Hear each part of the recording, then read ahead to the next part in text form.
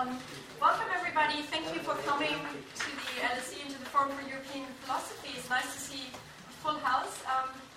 Today's talk is part of the Forum's Philosophy at LSE lecture series. The idea of the series is that philosophers who are based at the LSE, who work in either the philosophy department or in other departments here at the LSE who are engaged in philosophical thought, present some parts of their work to you, to the general public, that I think will be interesting, and obviously today's topic seems to be very interesting.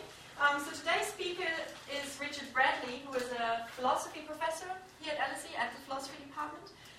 He actually did a master's at the LSE before doing a PhD in Chicago, then spent a few years in Paris, and has been at the LSE since 1997.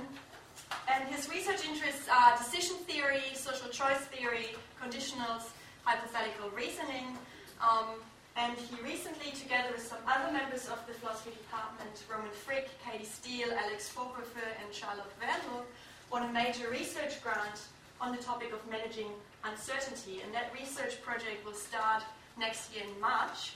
And obviously managing uncertainty is today's topic as well, or more precisely what it is and how to deal with it. So I'm sure we're all very curious to hear about that, since uncertainty is something that faces all of us in a great many ways, in one way or another, when we're faced with decision-making situations. So without much further ado, I'll just hand over to Richard.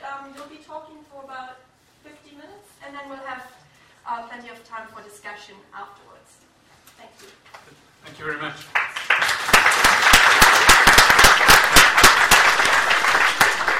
A great introduction. You're probably thinking, typical philosopher, to give a talk on the subject before the research project on it has started rather than after. But it's entirely intentional, because the idea tonight is that I will tell you something about the background to the problem that we want to study. And you won't, contrary to the title of this, I don't have clear answers to the question how to deal with uncertainty. I have some thoughts about what the problem is, and some thoughts about how we might explore avenues out of that. And so one of the good things about being able to give talks like this early on in the phase of research is I can get feedback from people about whether the description of the problem in any sense correlates with their sense of the problem as they understand it.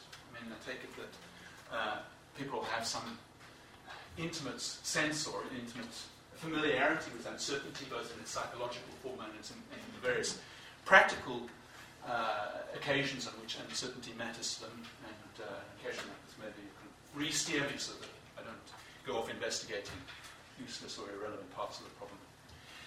So I hope this will be reasonably interactive, and please feel free. There will be a question period at the end of it, but if there's anything that's unclear, do stop me in the process as well. This is, in a sense, kicked off by the thought that I think many of us share, that we live in uncertain times. Uncertainty about how our climate is changing and what the consequences are of that. Uncertainty about the economy, whether the financial markets will recover, perhaps they will recover, but when they will recover, how they will develop over the years, are we able to regulate them, what the effects of that regulation will be. Uncertainty about diseases, possibility of new diseases, will we be able to handle them? Will our ability to produce antibiotics eventually run out as new drug-resistant bacteria and viruses emerge and so on? So, uncertainty. But of course, there's nothing special about our times in that respect. And never mind death and taxes, the only certainty is uncertainty. And there's no more uncertainty now in any sort of sensible sense, I think, than there ever has been.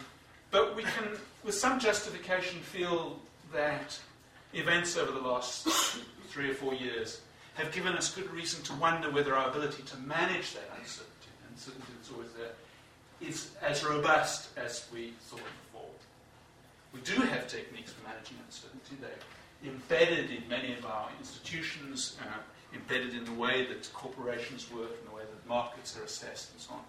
But the question is whether these techniques have just been good because we happen to have gone through a phase in which the techniques were appropriate to the phase that we were in, but are not robust with respect to how things are going to change and develop in the future, or whether there's some sort of wisdom embedded in it which will help us negotiate our way through these periods of crisis.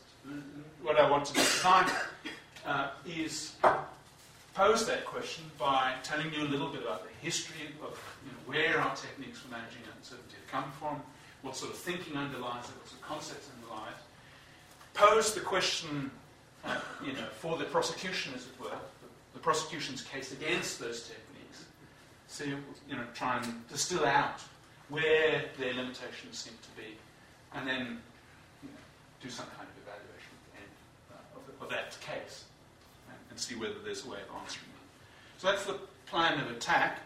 I'll start off by saying a little something about what uncertainty is and why it's important to us. It's clearly, uncertainty is ubiquitous. In fact, it's such an intimate part of our life that sometimes it's very difficult to describe exactly what it is, so that's perhaps a good place to start. So what is uncertainty? Well, for most of us, I think it's largely a state of mind, or a state of judgment, if you like, more generally, that simply results of lack of information. We don't know whether the trains are going to run on time. We don't know whether we'll be up to scratch in the examination. We don't know whether the play that we want to see is still running. These are sort of uncertainties that we face all the time that are just about lack of information. If we can get more information, the uncertainty will go away. And actually, there's enough uncertainty already in there for us to have a topic that's worth talking about for an hour and a half. But there are also uncertainties that seem to be much deeper, in the sense that they're embedded into the nature of the world, or nature as we understand it, at least according to bits of scientific theory that I have only a very hazy grasp on, but I understand the basic message of this is that the quantum mechanical description of the world implies that there's uncertainty right down at the very fundamental level about the way that nature works, which percolates up to some degree or another to the decisions that we have to make. Well, and then there's all sorts of stuff that's in between, and which I think are largely responsible for the sorts of, let's say, dramatic uncertainties that we've faced recently. This is kind of uncertainty that derives not from the fact that we're dealing with a nature that's fundamentally indeterminate, but that it's natural systems like the climate, like the development of viruses and so on, where the system itself is sort of a chaotic system. The equations driving it are non-linear, which means that very small changes in the initial states of the system lead to dramatically different results at the end of it. And because our ability to measure initial states of the system is so rough, so limited, so this part of it is just that derives from the limitations of us as human beings, we can't get enough accuracy on the initial conditions to really say anything of any interest about what the future will look like beyond 2 or 3 weeks, or depending on the system. We can't tell anything about the long run. And this is certainly true of the climate. So one of the big challenges that we talked about, recent events of the last few years, making us wonder whether our ability to manage uncertainty really is as robust as we think. One of the good examples of this is our growing awareness of the effect of human activity on the climate. We know, science tells us pretty solidly, that the climate is changing. We know what the direction of travel of that change is globally. But we have very, very little idea of what will happen in, say, 15 years' time in London to temperatures to any degree of accuracy. So we have very, very little specific local knowledge that's medium to long term. And in the absence of that, it's very, very difficult to know how to plan responses. Should we be taking dramatic, expensive measures? Should we be just sort of sitting tight and holding for the best? Will our interventions make things go worse? Because we really don't have the ability to get a proper grip on how that system will unravel in any kind of detail. So to all intents and purposes, even though it may be that there's nothing intrinsically indeterminate about the way in which the climate will evolve. From our perspective, we really have no ability, and will have no ability in the short term, to predict with any degree of accuracy what's going to happen. And that's the world as we find it. And it's true for some of the other areas that have seen dramatic events. The big financial meltdown a couple of years ago was another example of this inability. You can tell in gross that markets don't always go up. They must come down at some point, but we are almost totally incapable of predicting with any degree of accuracy when markets will come down. We know what sort of factors. I think almost anybody could have said, at the beginning of the 21st century, that property prices couldn't just rise indefinitely, but nobody had the slightest idea when it would crash. And it's those sort of limitations which make it very difficult for us to manage the uncertainty surrounding these things. Okay, so different sources of uncertainty, but I think the one that really matters to us is our inability to generate the information that we need in order to make predictions upon which our decisions need to be based. That's the uncertainty that really matters to us. Well, how does it matter? Why does it matter to us? In a way, this is obvious, but let me just make the point nonetheless. Our actions have different consequences in all sorts of different dimensions. I mean, they have different consequences for different people. If I serve fish and chips at dinner rather than the vegetarian lasagna, one of my children will be unhappy, the other one will be very happy. When I decide what to cook for dinner, I have to weigh these things up. So, the fact that my actions have consequences for different people means I have to do some weighing. Same is true across different times. Party tonight, suffer tomorrow. I need to weigh up the good times tonight against the suffering tomorrow. Some sort of weighing has got to go on. Well, do I have a barbecue?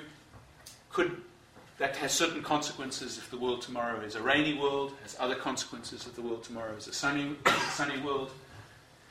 I need to give appropriate weight to the consequences associated with sunny weather and the consequences associated with rainy weather, just as I need to give appropriate weight to my two children's interests, the consequences for each of them. What kind of weight do I need to give them? Well, a weight that is somehow calibrated by how sure I am, how certain I am that tomorrow will be rainy or sunny. So my certainty is, in a sense, a weight on my decision-making that allows me to give appropriate balance, or give an appropriate weight, should I say, to consequences in the decisions that I take.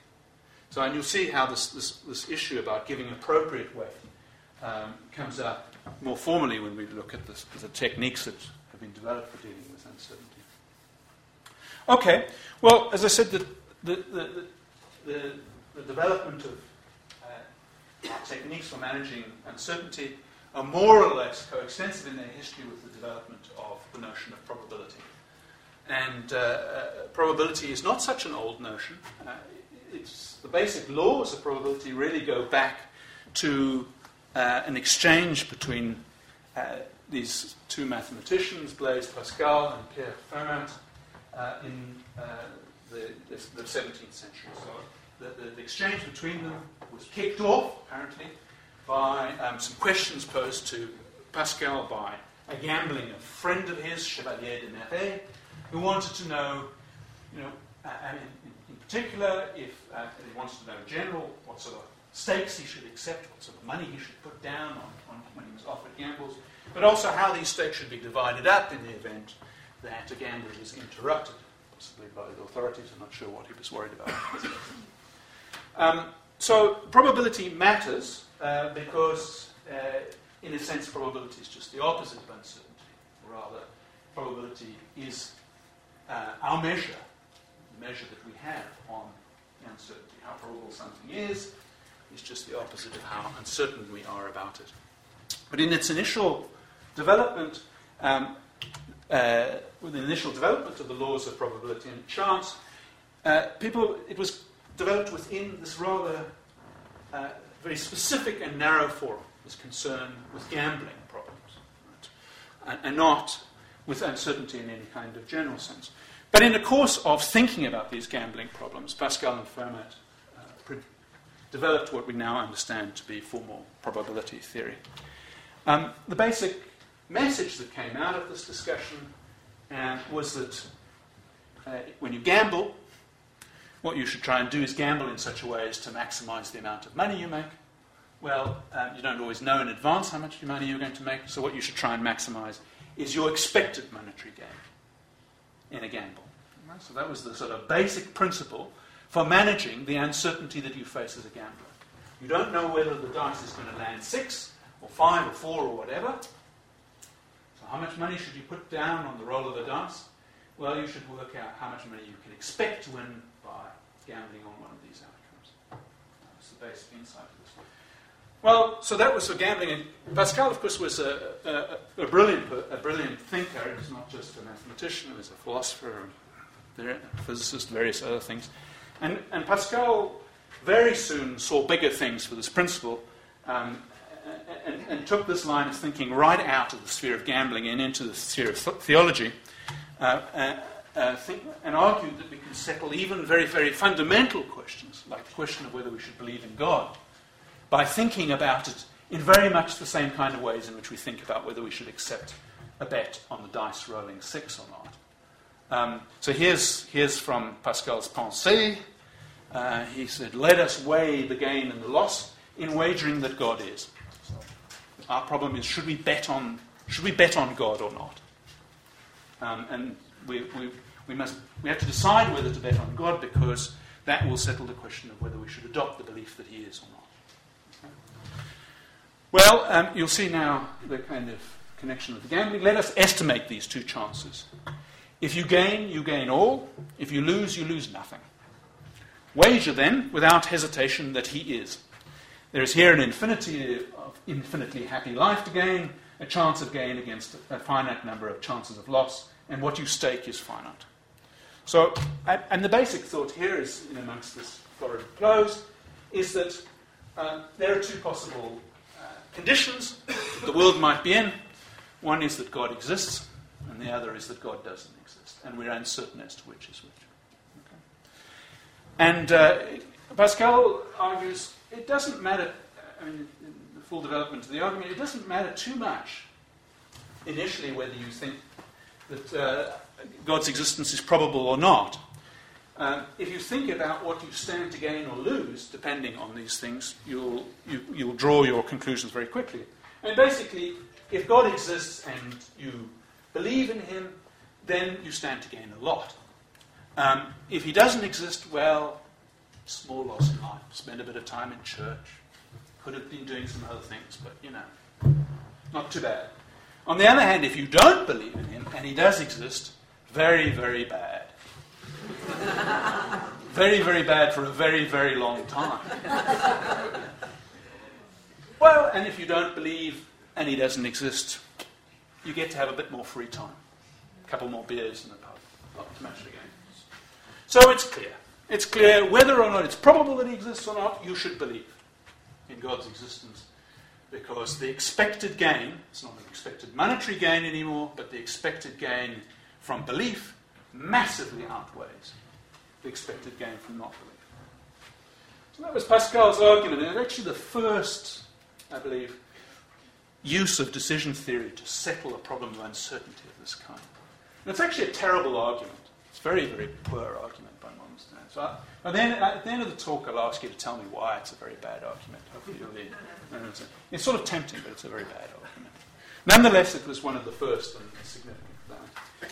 But it's a little bit of a cul-de-sac in the development of probability theory, because, as I say, most of the sort of, let's say, less broad-minded or the less high-minded thinkers of the time were still in sort of gambling mode about these things. And it wasn't Pascal's wager that caused them to shift their thinking, but a little paradox known as the St. Petersburg paradox. And the St. Petersburg paradox is the following thing. Suppose you have a coin that is going to be tossed repeatedly, and the coin can either come up heads or tails, and you're going to be paid out a sum of money when a tails is finally tossed, and how much you're going to be paid out depends on how many heads are tossed before a tail is tossed. And the basic idea is that what you will be paid is 2 to the n, where n is the number of heads that you toss before you get a tails. Okay, so if it's 0, you just get $1, euro, whatever it is. It's 2. So if it's 2 to the, if it's 1 head, you get 2 to the 1, so it's 2. If it's 2 heads followed by tails, you get 4, and so on. So you can see this thing rises exponentially. And in fact, the expected monetary value of this particular gamble, St. Petersburg gamble, if you like, is infinite. It's an n. It just keeps on going up. Well, if its expected monetary value is infinite, you should be willing to pay almost any sum of money to play this game. But it was well recognized at the time that, in fact, people were unwilling to pay much more than $20, 20 euros, what I mean, something in that order to play this game, which is a long, long way away from an infinite amount of money. So that was the paradox. The theory of how to manage gambling situations told you maximize expected monetary value, but it was clear that people not only wouldn't maximize expected monetary value in games like this, but really there's a strong sense that they would be a bit crazy to bet unlimited sums of money on this thing. And Daniel Bernoulli, in thinking about this problem, suggested that the solution was to shift attention away from monetary value to some kind of much more general notion of value, which he called, he didn't call it utility, he called it something in Latin, which I can't pronounce, so I won't, but which we today call utility. And the idea of utility is it's a very generic notion of value. It's whatever it is that we're really after. We're after money not because we like to hold bits of coins or pieces of paper in our hands, but because we can spend that money on things that we like to do. We like to, we want to get something out of life. Whatever that something is that we want to get out of life, and maybe for ourselves and for others, that's utility. And so when you gamble, Bernoulli suggested, what you should be after is maximization of expected utility, not a maximization of expected benefit. And as the amount of money you receive goes up, he hypothesized, you care less and less. And that's why you don't care that the St. Petersburg game pays off an infinite amount of money, because once you've won 100,000, or maybe it has to be 500,000, maybe for some of you it has to be 5 million, but at some point you really you've got enough money.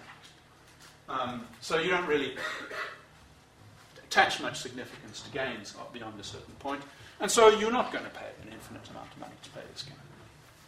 That was the big leap, because in the invention of this notion of utility, Bernoulli made it possible, or kickstart, he made it possible to take this theory of how to handle uncertainty that was designed for a very specific domain of life, this gambling, which is a small part of life, and extend it to everything.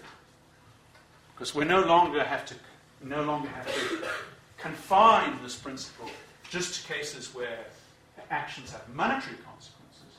We can use this principle for any kind of action, with any kind of consequence, so long as we can estimate the utility of these consequences. Be these consequences sharing a bowl of lasagna, having a barbecue, watching the sunset. These are all consequences that, as long as we can attach some utility to them, we can use this principle of maximization of expected benefit. And so life can be treated as a gamble and managed accordingly. That was Bernoulli's big move. Well, the modern theory is Bernoulli's theory cleaned up a little bit with some foundations put in, some fancy mathematics added to it. And it's really down to 3 people who all managed to look remarkably like nerdy academics, to put a finer point on it, but who are, collectively, I think, you wouldn't want to meet 3 of those in the room at the same time and get into an argument, I think.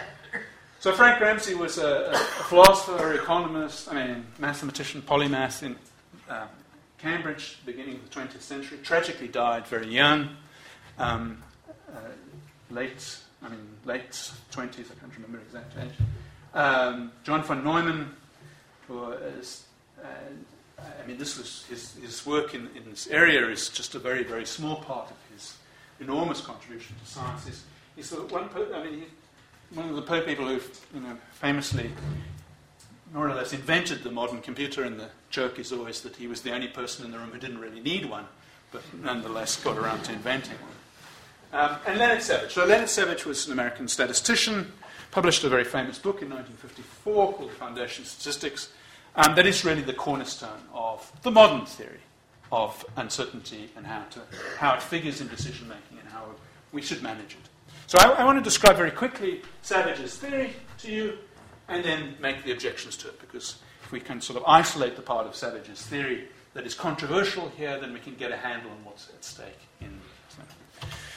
So this may be very familiar to a lot of you, but I'll just go through it anyway. The basis of Savage's theory is this thing that he called the sure thing principle. And it's a very, very attractive and plausible principle.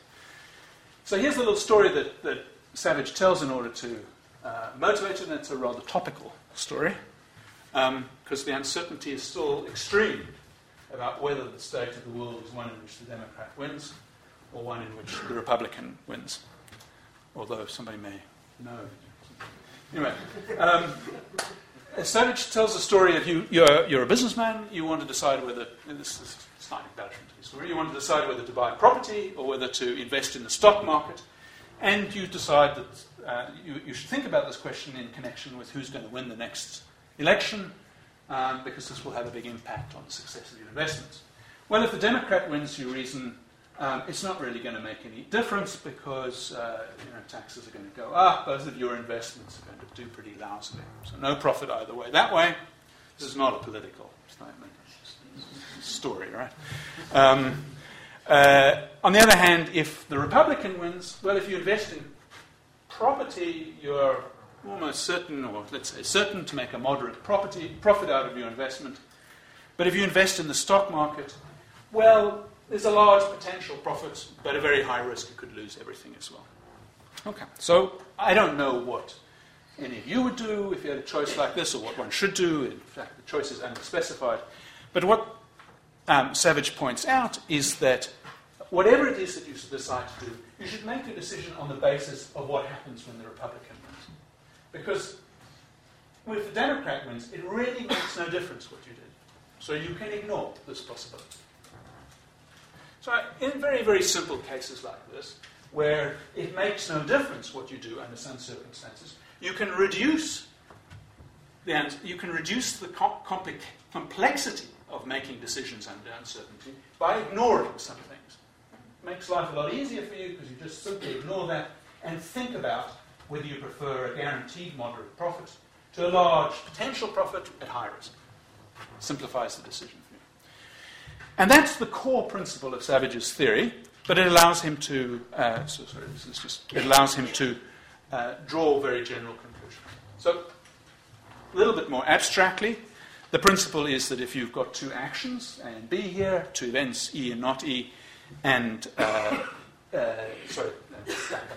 so very simple principle, but on that very simple principle, we're able to build a very elaborate theory. So I'm going to just quickly sketch out what that theory is, give you an example, and then we can move to the objections. So here's what the consequences of that little principle are. And it's quite remarkable how rich the consequences are of such a simple principle.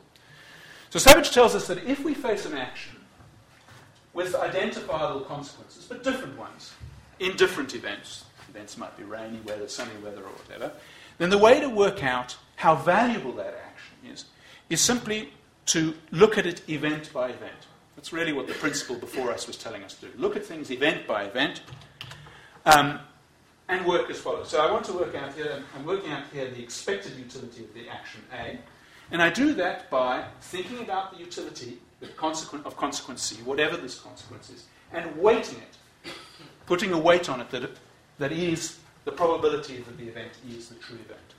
Okay? And then I do the same for the not E event. Right? I just add the utility that I get from the consequence D here, and weight that by the probability that not E is the true state of the world. Okay? And that gives me a number, which I'm going to call the expected utility of that action A. And I do exactly the same for action B. I don't know whether I've got that down. No, I haven't. And then I compare. I pick the act with the highest expected utility. All right? So long as, when we're trying to make up our minds about things, we can arrange things in in this kind of way. We can sort of arrange it so that we've got clear in our minds what the possible states of the world are, what consequences follow from our actions in each of those states of the world. Then we can apply this principle to give us a grading of the actions that we face, a grading in terms of expected utility, and we use that grading then to make our choices. All right, so just to sort of, at the risk of belabouring the point, take a very simple example where we're trying to decide whether to take a bus, and the traffic could be light or heavy. If we take the bus, in heavy traffic we risk arriving late and paying for a ticket. If traffic is light, we'll pay for the ticket, but we arrive nice and early so we can collect our thoughts. On the other hand, walking, guaranteed to arrive on time. So then, do we walk or take the bus? We think about how valuable it is to us, how important it is to us to arrive early versus arriving late, how costly it is to us to have to pay for the ticket.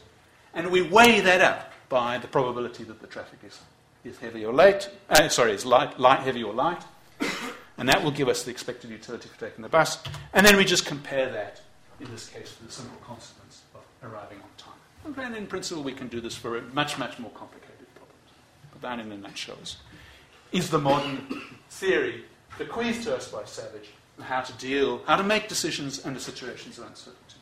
So you see here the crucial thing about this technique is that we are able to evaluate consequences in one kind of way, that's the utility that we attach to it, and that we're able to assess the uncertainty that we face by putting a probability on the events, possible events. That's the crucial thing about this technique for managing uncertainty. Well, not long after Savage presented this work, and I mean, as I said, Savage's theory is now essentially the mainstream. That's what we use in all walks of life, in fancy mathematical form, in much less fancy mathematical forms, solve them. But actually, from very early on, there were objections to Savage's theory. And one of the most powerful ones was presented by a guy called Daniel Ellsberg, who later became very famous for leaking the Pentagon Papers. But in fact, before he did the leaking, wrote a dissertation on Savage's work in which he presented this paradox. So I'd like to present this paradox to you and actually get you to I'm going to treat you as experimental subjects for the purposes of this thing, and we'll see whether we get the same result as Ellsberg. It's never failed me in the past, but there's always a first time. That's the nature of uncertainty.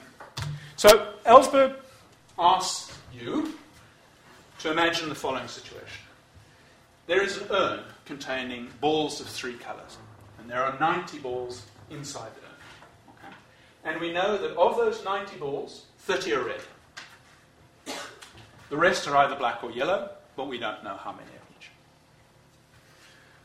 Here is the monetary payoffs for 2 lottery tickets. You must choose whether you want to have lottery ticket A or lottery ticket B. Lottery ticket A pays you £100, euros, dollars, whatever you deal in, cowrie shells, if a red ball is drawn. And remember, there are 30 red balls. Okay?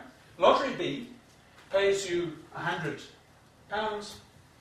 whatever, if a black ball is drawn. And remember, the black ball, all we know is that there are 60 that are black or yellow. Right? Okay? So make your choices.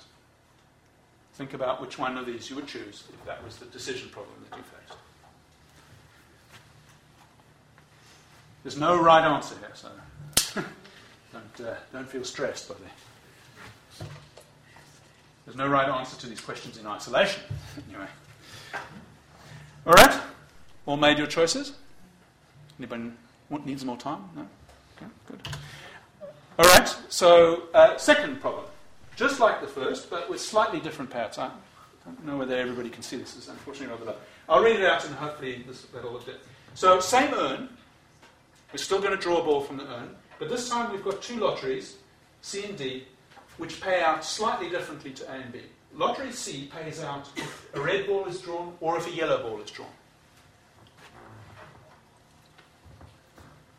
On the other hand, lottery D here pays out if either a black or a yellow ball is drawn. Okay? Same proportions of balls, still know the same thing, 30 red, 60 black or yellow. Make your choices, please.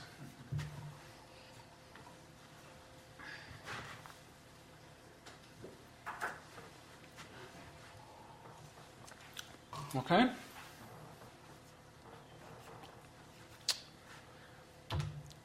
So, if you were Savage, let's see what Savage would say. Well, actually, let's not say. Let me get people's answers first. So, there are 4 possible patterns of choices that you could have made. You could have chosen A and C, or B and C, or A and D, or B and D. All right, those are the pairs. So, can I ask how many people chose A and C? Okay. 10, 11, something like that. How many chose A and D? Oh, I love it. Every time. The majority, and we can stop there. Let's not stop there. Let's just finish off. How many chose B and C? No? 0. Oh, it's getting better. Okay, and what do we need? B and D. Okay, 10-ish again. So, according to Savage's theory, and in particular according to the Sure-Think principle, there are only 2 rational possibilities here. There's A and C, or B and D. Every other, and in particular the one that the majority of you chose, is irrational. Let me show you why. All right, look at the yellow column. In both cases, start over here, we see that it's the same outcome. Whether you choose A or B, you get the same outcome. Also down here, whether you choose C or D, you get the same outcome. So, no difference, so we can just forget about this column. Right? That's what the Sure-Think principle told us, and we, I hope, agreed it was a very reasonable principle. Okay, well, if we can forget about that, look at what's left. And I hope you'll notice something immediately, namely that if we concentrate only on what's left, A and C are the same thing. And B and D are the same thing. In other words, once you've crossed off this column, you face the same decision problem twice over. So if you chose A and then D, you were inconsistent. I mean, you chose one way, and then 2 minutes later, perhaps less, you chose exactly the other way. Okay? So that's inconsistency. I don't know. So let's see. I mean, those who chose, and as many of you did, A and D, do you have an explanation of why you chose that way? Does anyone sort of object to the charge of irrationality? Because we knew how many red balls were in there already.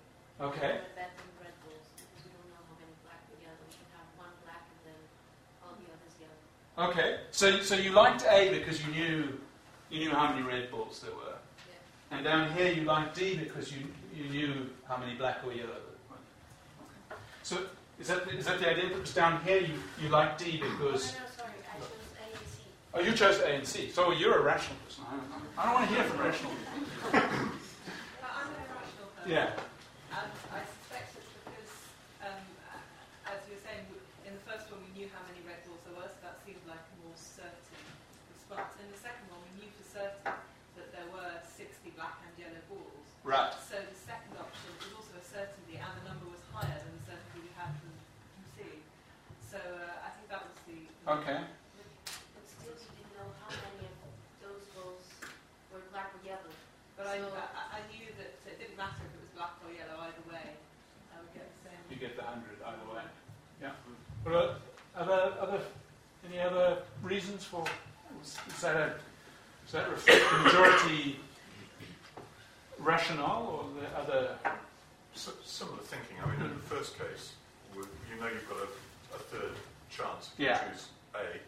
With the other one, it's a gamble on how many black or yellow there are. Right. It could be There none. may be none or whatever. So there's no knowledge at all. So right.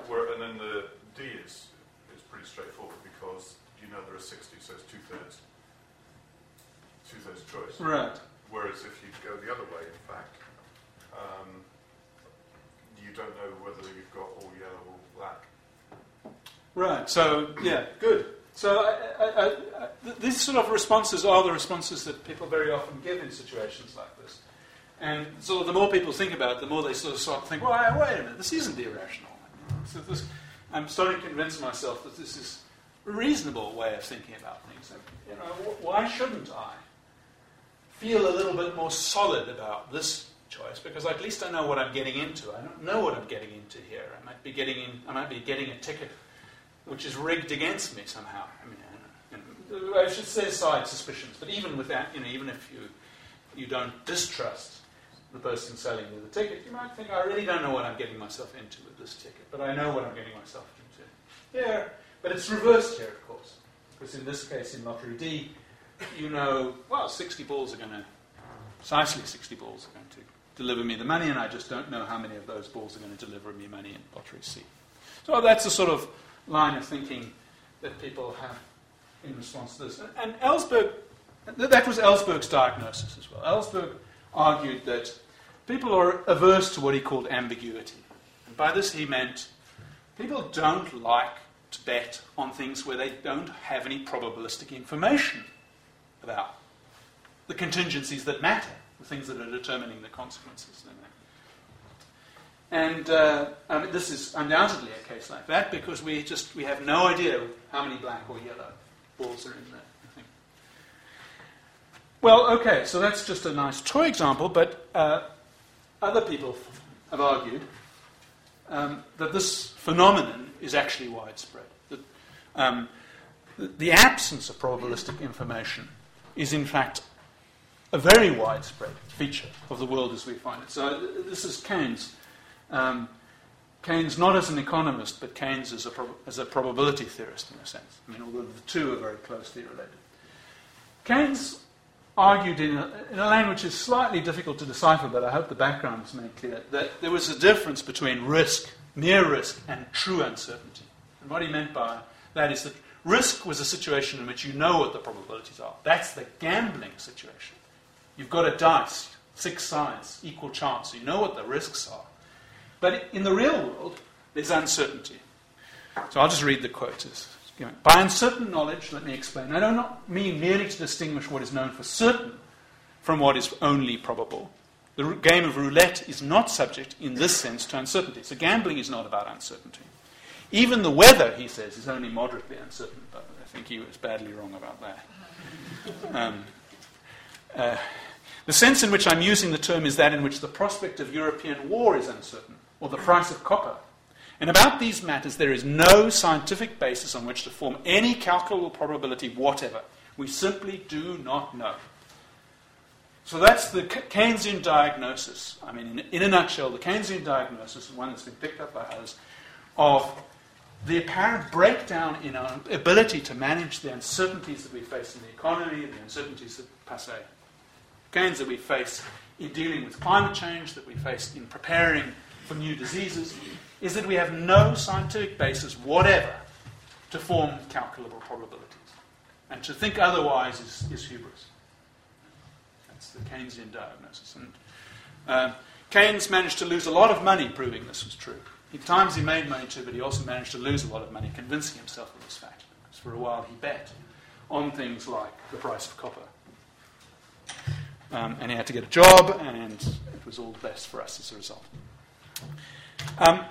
So that's the Keynesian view of the problem, and I think that Keynes has put his finger on what is essentially the main challenge facing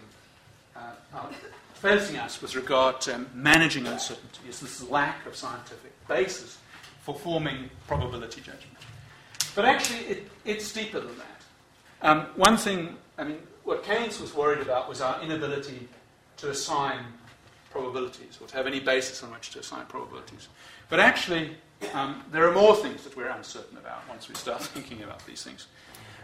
We also often don't know what value to assign to the outcomes. So it's not just our probability judgments, but our utility judgments too can be radically uncertain in a different kind of way. So it's the kind of uncertainty that you face when, for instance, you face a conflict between obligations to your friends and obligations to your family. You might have equally is the wrong word here because it implies an incomparable. You have obligations to both, but they're in conflict, and you don't know how to resolve it. You just don't know which is more important to you, or more important, full stop.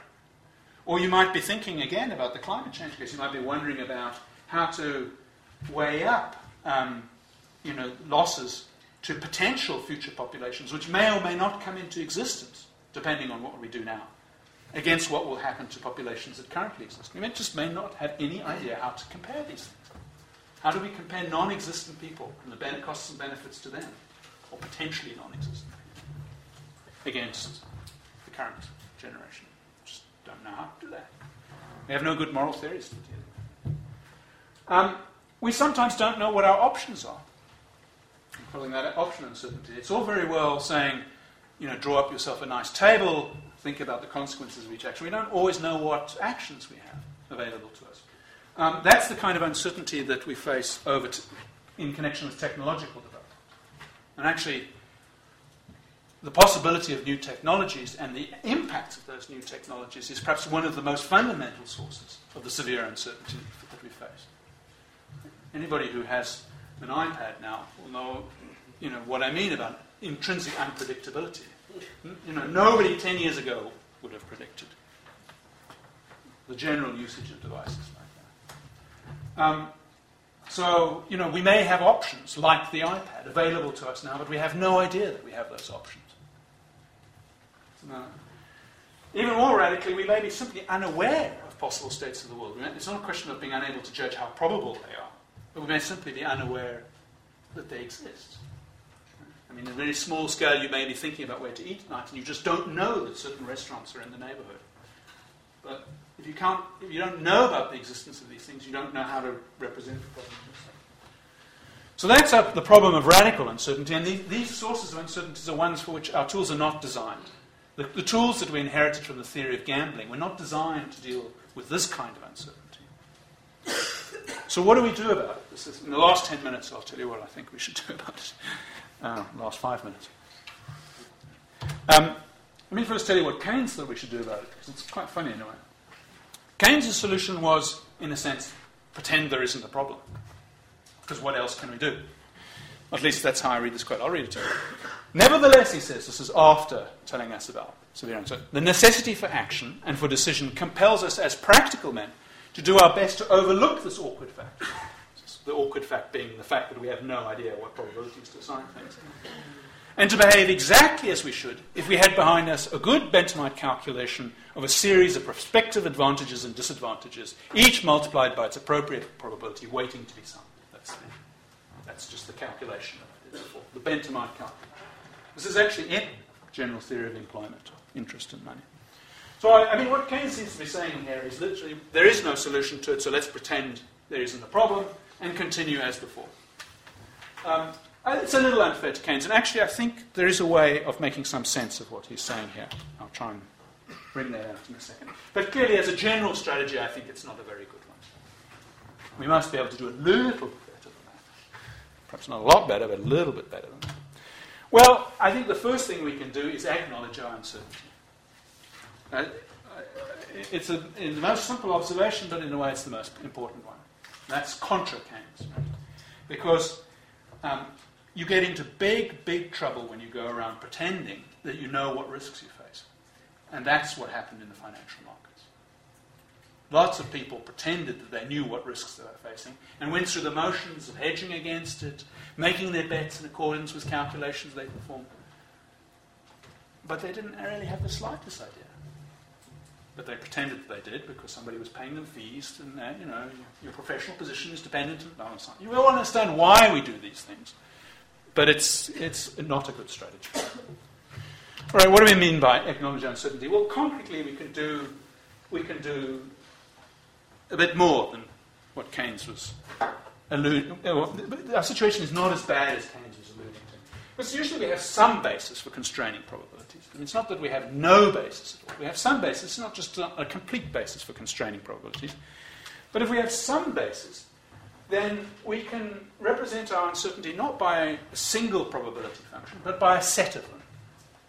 In a way, you can think of these sets of probabilities as something like all the reasonable probability judgments I can make about events, given the information that I hold.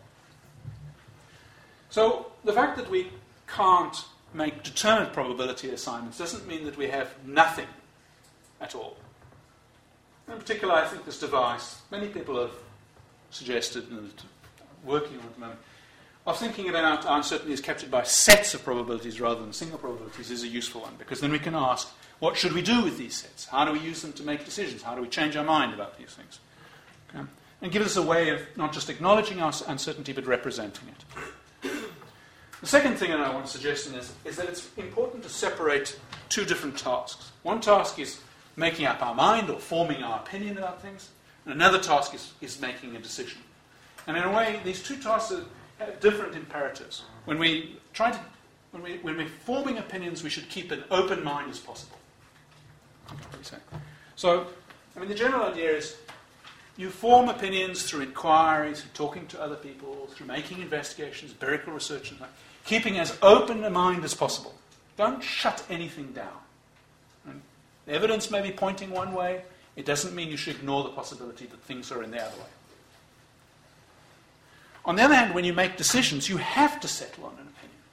Right? So, open mind when doing your inquiries. Close your mind when you have to make a decision. Because at some point, time's up.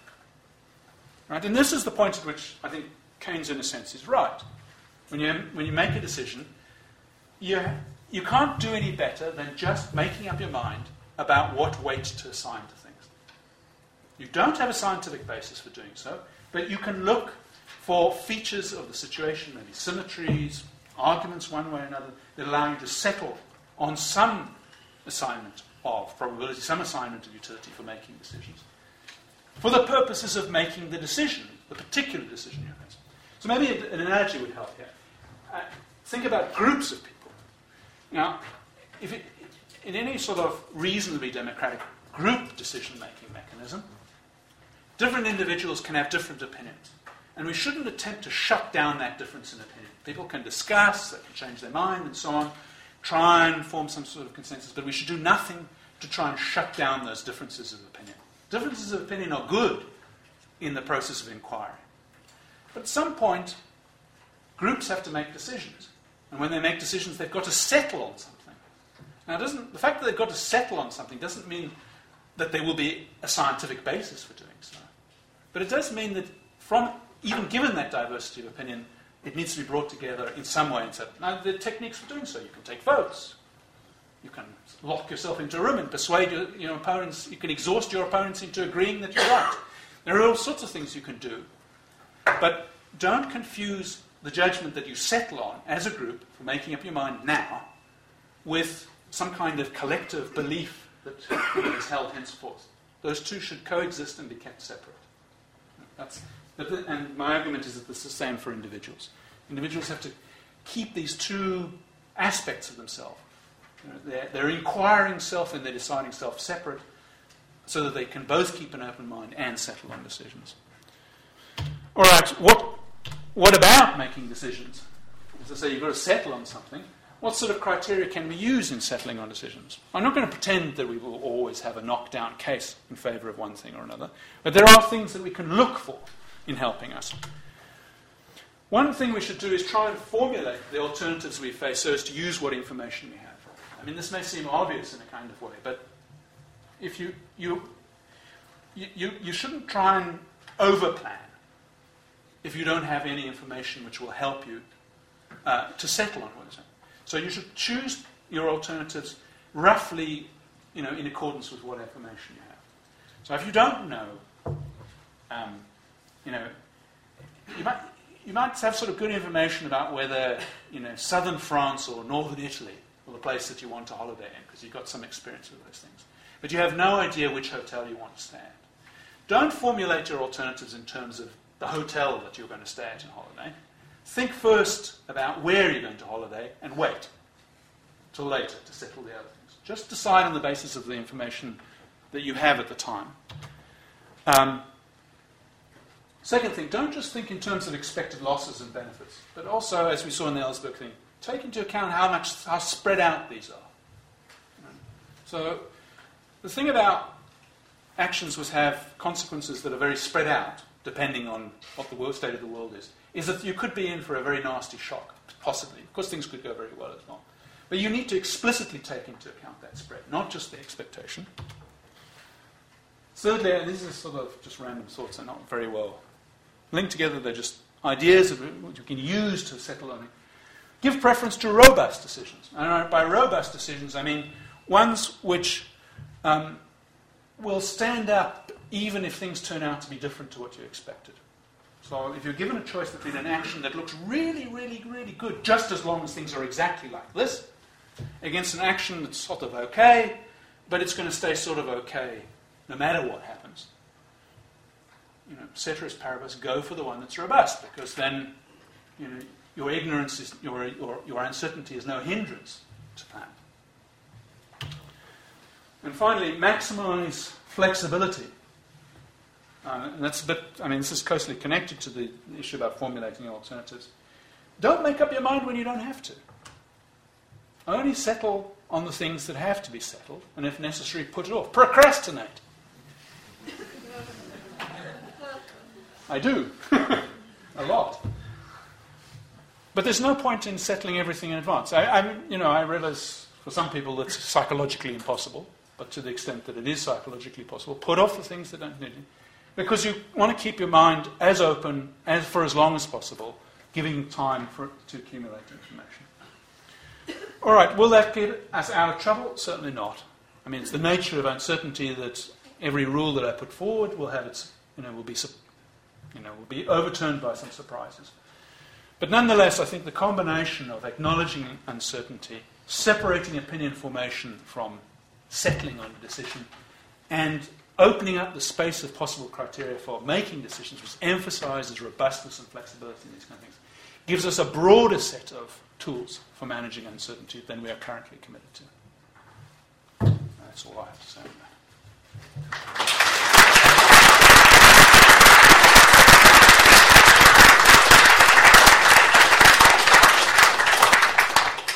Great, thank you very much, Richard. We have about 30 minutes for discussion now, so please come forward with your questions. Yeah. Yeah, right. With the glasses, yes. Most fascinating, certainly taking away a lot of ideas here. Just two quick questions, which are based on my service. I was an intelligence analyst in the British Customs Service, so we had to deal with risk and uncertainty, although I think it was basically not entirely clear which was which. First one, is computerization helping or hindering, because it enables more things to be quantified, but perhaps at the cost of the uncertainty of humanity? And secondly, what about, for want of a better term, political correctness, in that certain variables cannot perhaps be properly considered?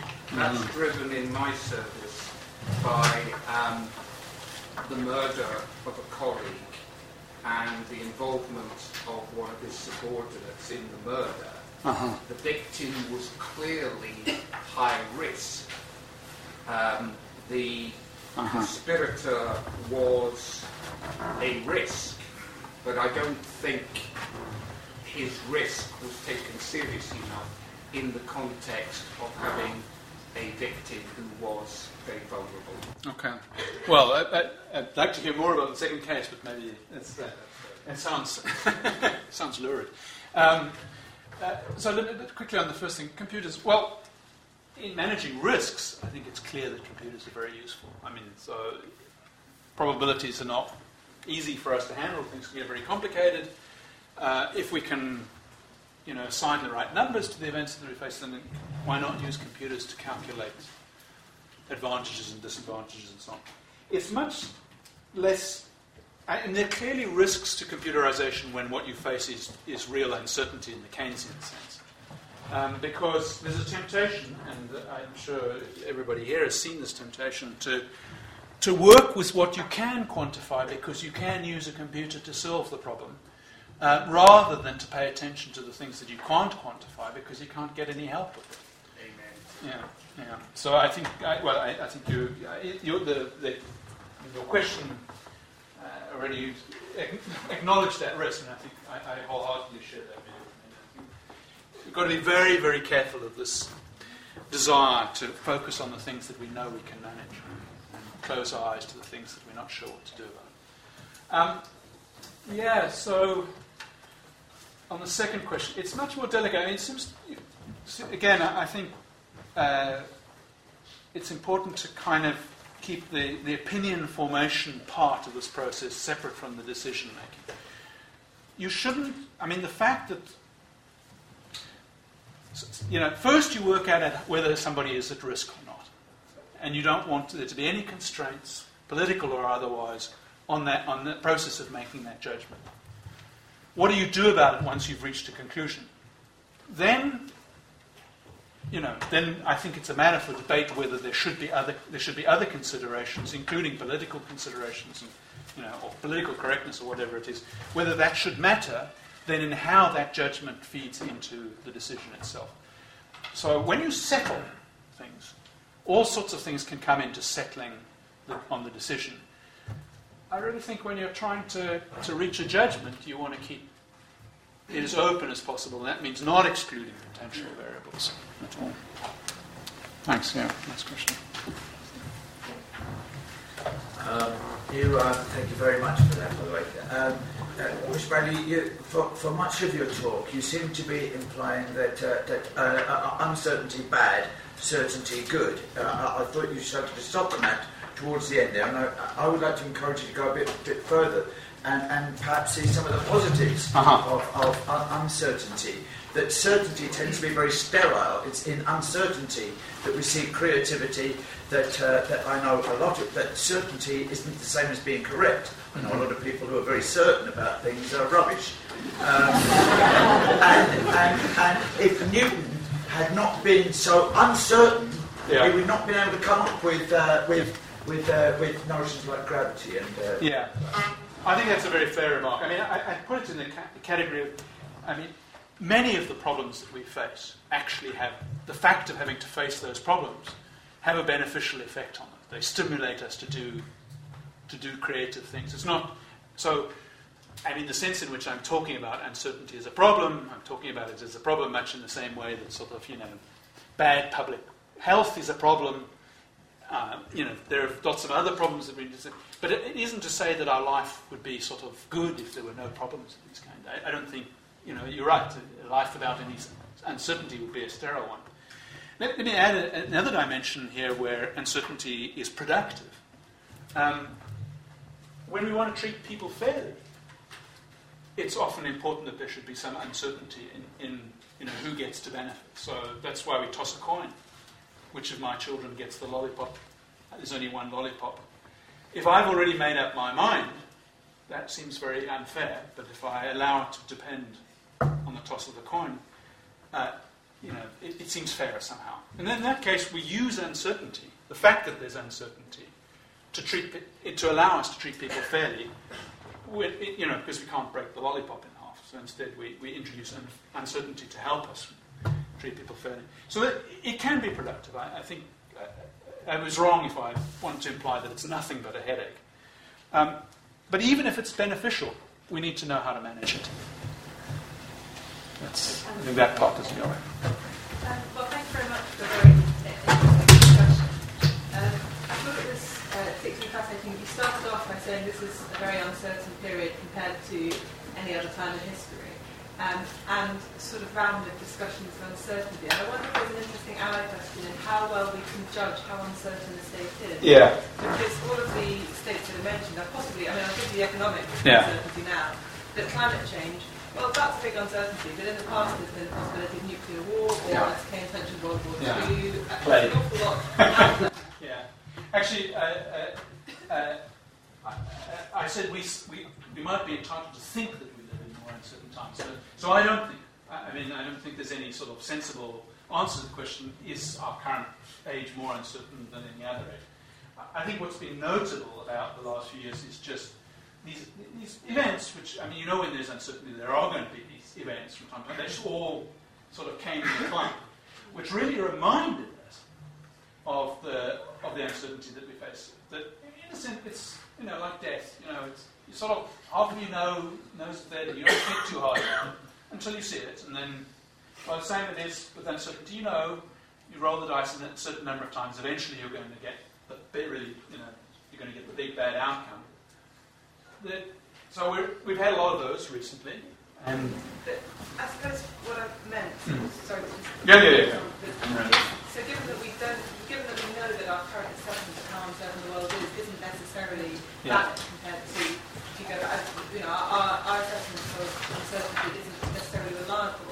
How does that factor into all of these other questions? Because are we certain how much uncertainty there is? And I know it begins to sound like we're going uncertain, but how can you manage something if you don't know what there is to manage? How can you acknowledge uncertainty? So I see what you're driving at. I wonder whether there is really a separate problem though. So if I'm trying to decide whether I should buy insurance against flooding, and I've seen all these pictures on the television, lots of rain in different places, and it's going to hit me in time.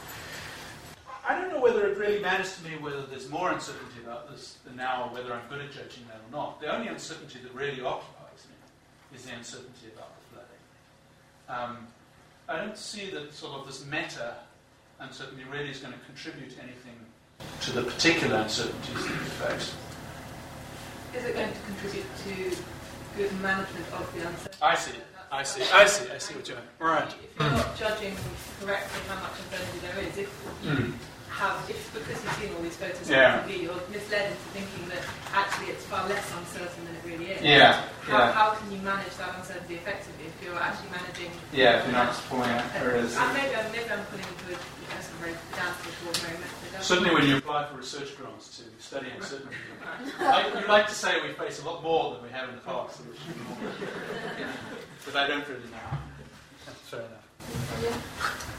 I have a question in the sense that what if the risk leads to a result that has a loss so big that you probably cannot take it into consideration because the model is totally your face? Right. Because there's nothing. So that's likely sort of situations consequences that are so bad that So the universe sort of explodes, right? Do you take that into account? I guess not. And I don't have any non-arbitrary basis for saying that, other than the thought that you've already expressed, which is that there are some consequences that seem so dreadful that we can't hedge against them in any kind of way, right? I mean, there's no way of softening the blow of the explosion of the universe by compensating. But then it becomes very arbitrary where to draw the line between this is this is irreversible.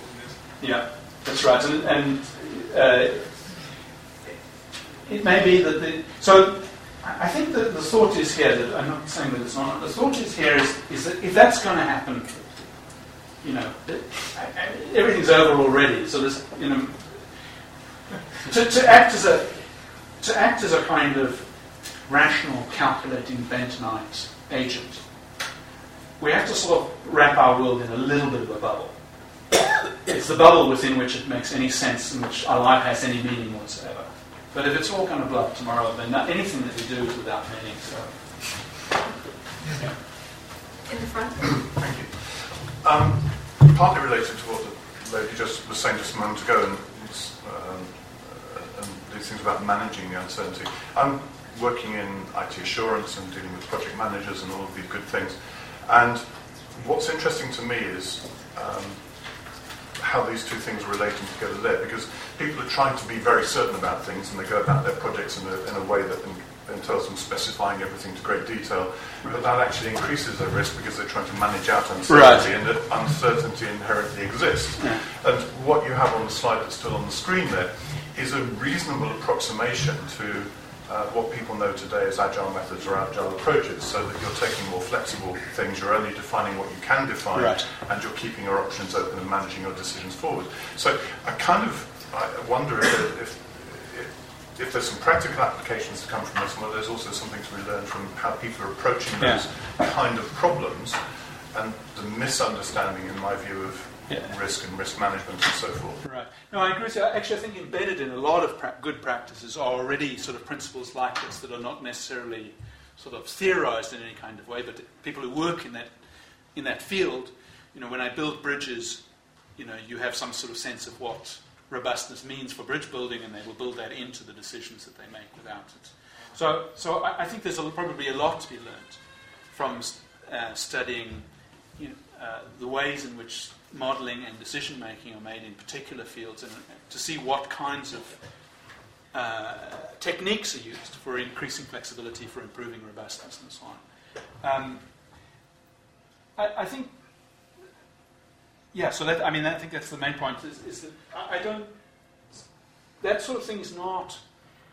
The complaint that I have really is with the abstract theory that sort of informs these things, and the abstract theory doesn't have any explicit allowance for these things. So when people make use of them, they do so on a kind of ad hoc basis. I think they have a sort of sense. Well, this makes things a bit more flexible, so I'll just build in that ability without having a sort of principled way of balancing that out against other considerations.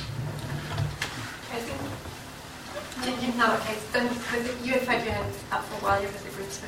Thanks for a great talk. I'm an engineer, just to confess. Right. Well, bridge builder. Yeah, exactly. I wanted to kind of offer a different perspective on the perspective by the gentleman Simon gave. I was just wondering what you thought about the role of daily routine in managing uncertainty. I know I've already given away the question, so you can think about your answer while explaining some examples. So Descartes obviously used to stay in bed quite often. Say Thomas Carlyle talked about the daily terror of anything changing his routine, so he stayed in Chelsea for 6 years. And then you had von Neumann, who used to hold numerous dinner parties and show off his counting infinite series and everything. I was just wondering, the role of routine in using less glucose for particular neural pathways, does that help you think about the uncertainty in your life in the greater spectrum? No, I think so. I see the role of routine and habit and so on as being slightly different. And it's mainly about saving on decision costs. So instead of doing things the way that these models sort of imply, which is that every time you make a decision, you've got to line up all your alternatives, work out, which is best on each occasion. The way of doing it through routine is to sort of settle on one that's working well, and then now and then compare it against some alternative that pops up. So you're really making these dyadic choices from time to time, which is much less costly in decision terms than exhaustively listing all the alternatives. Do you recommend that? Yeah, as soon as if you've got finite, if there's any sort of limitations on your decision-making resources, which is of course the normal situation, then I think that makes a lot of sense. But it won't help you. I don't think it'll help you manage the kinds of uncertainty that I'm worried about. And indeed, I think it shuts you down. It gives you more time to think about the kind of talent, kind of black swan of it. I see. If you use all the sort of free glucose, as it were, you've got now to think about. Well, yeah, think about all sorts of things. Think about poetry and love and so on. That would also be good. The habits. I think habit is the sort of has its dangers, and the dangers are really that despite the fact that it frees up decision-making time, people are not going to then spend it on thinking about black swan events or anything like that. They're going to sensibly spend it on the other things that they enjoy doing in life. At least that's a risk. The risk is, the uncertainty that you face is not knowing, what the bounds of good performance for your routines are. So, most of your routines they're functioning very well most of the time. That's why they're routines. You don't call them into question. If you're lucky, you get a very sharp signal from the environment telling you routine is out of its normal environment, think again, and then you get a chance to go into deliberative mode and do an explicit comparison. If you're unlucky, events unfold too quickly for you to get out of routine mode, and then you just sleepwalk your way over the cliff, which is, of course, what sometimes routine causes people to do. So they're so wedded to it. So I see your point, but I'm not sure it's. I don't think it helps that much for this problem. I think in general it's a good thing to use routine. Thank you very much for your talk. While I was listening to just reminded of a Jeremy Paxton interview with Tony Blair a few years ago, where he asked, do you know how many illegal immigrants there are in the country? And Tony Blair said, I don't know. And Paxton absolutely excoriated him for it. I suppose my general point is that there are lots of situations where it's sort of seen as unacceptable to say that you don't know. In terms of, particularly within large organisations, I think there are all sorts of rewards for coming up with a superficially plausible seeming narrative, and there's no reward at all for saying I don't know. So I suppose my general question is, do you think that there are core barriers to people managing uncertainty, and if so, what would you do about them?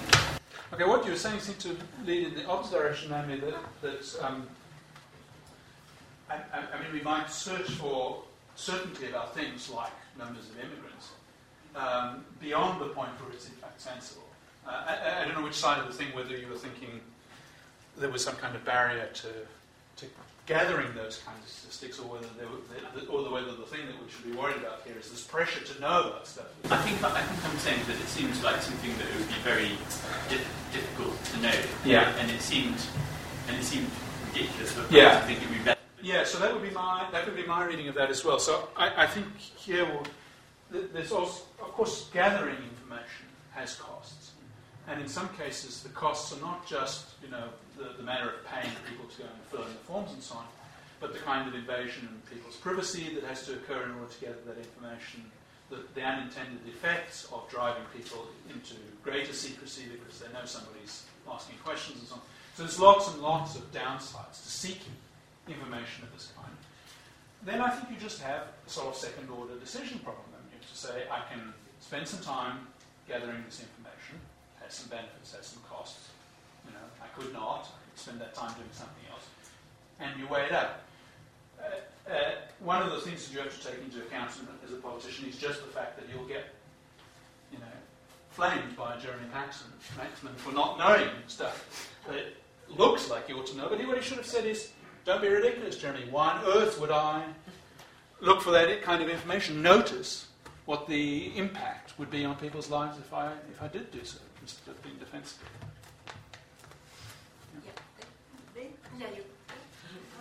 You haven't talked very much about the human factor, the fact that people don't always act in a rational way. And obviously economic forecasting has gone terribly wrong. People predicting what their sales are going to be in their business and so on. Can you talk a bit about that? I'm not going to ask you. I don't know whether I have very much interesting to say about it. I suppose the premise of this talk was, look, I think lots of things go wrong because people are irrational. Maybe some things go right because people are irrational. Sometimes there is sort of useful irrationality too. But I rather wanted to ask the question, if we were really trying to do this rationally, and that is, by that I understand in this context, not just be consistent, but also, do the best that we can with what we have. What would we go about doing? And, well, there's a set of answers that we've been given historically to that question, and then there are other things that need to be said because that way of doing things doesn't work. So all of that is inside this kind of bubble, as you pointed out, of just assuming that what we're trying to do is be rational. Now, when we actually make decisions, we, of course, have to take into account that the people that we work with, including ourselves, are not rational, and you need to manage against that too. So, the rational thing for me would be not to have the extra slice of chocolate cake when I get home tonight, because it's not good for me. But, when I walk past the fridge, so I have to manage that too, and that's part of sort of managing myself. And there's some uncertainties there too. But I don't think it changes the principles of what it's an extra complication. It's an extra complication and not. It doesn't change the game because I think we are capable of being rational.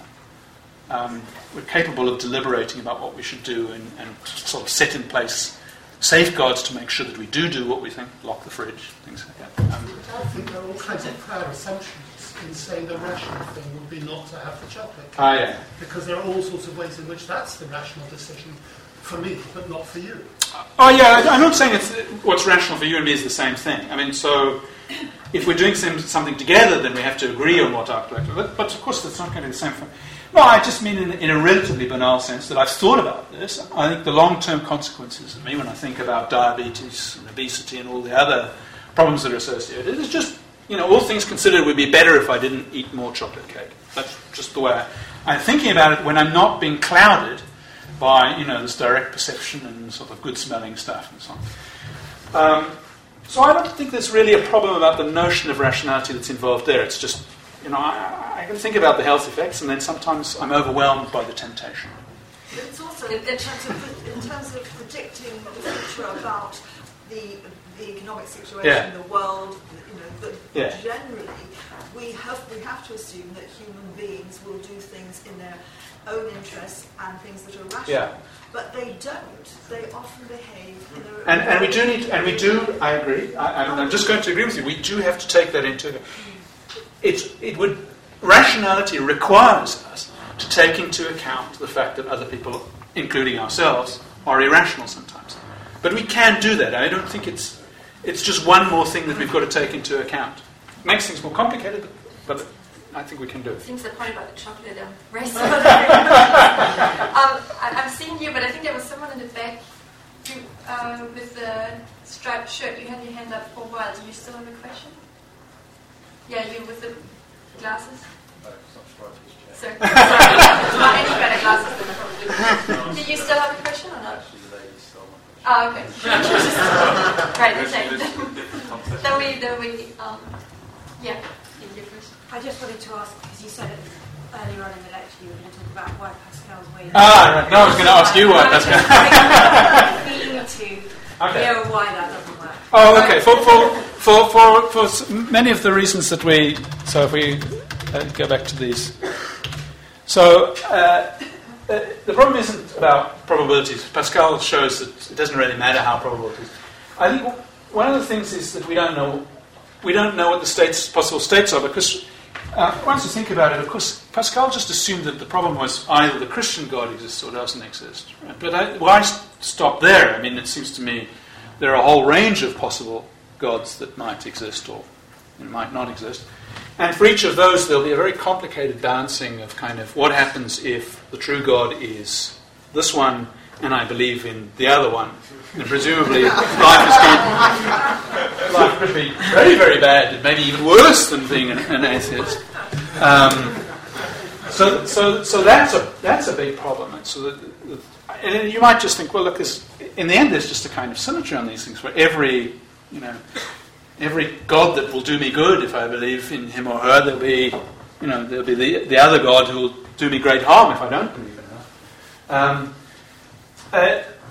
There's an objection which I think is a little bit tangential to this, but nonetheless is important, is that belief is not really an action in the same kind of way that other actions are. I mean, you can go through the motions of belief, but it's very unlikely that would satisfy God.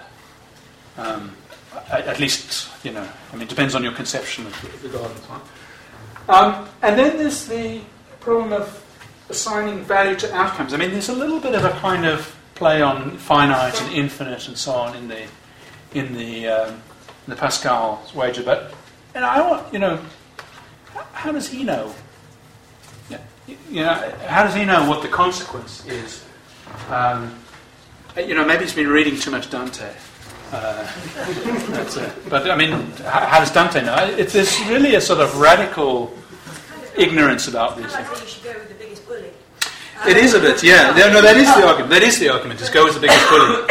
When in fact we can't even begin to conceive just how much bullying is possible because our finite minds can't grasp that.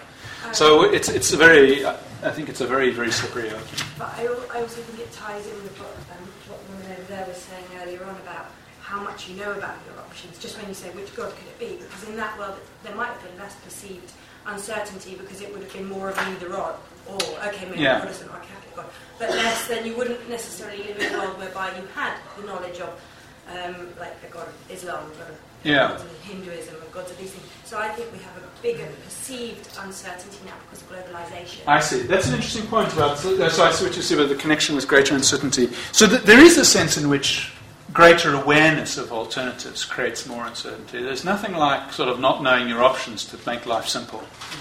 Indeed. Yeah. Good. I'll take the point. Okay, I think we'll take one last question. Randomised. I'll go to the back again. Yeah, you. I was wondering, perhaps it is not the uncertainty that has been increasing over time, but rather the risks that are involved. For example, due to increased interdependence in the room, And should therefore, well, perhaps our focus be more on managing the risks rather than yield certainty? Yeah. I definitely want to say no. I mean, I don't. Of course, didn't want to say we should take our eye off the risks. And although I poured scorn on the idea that we should only pay attention to the things that we know, the problems that we know we can solve, I think that was too quick.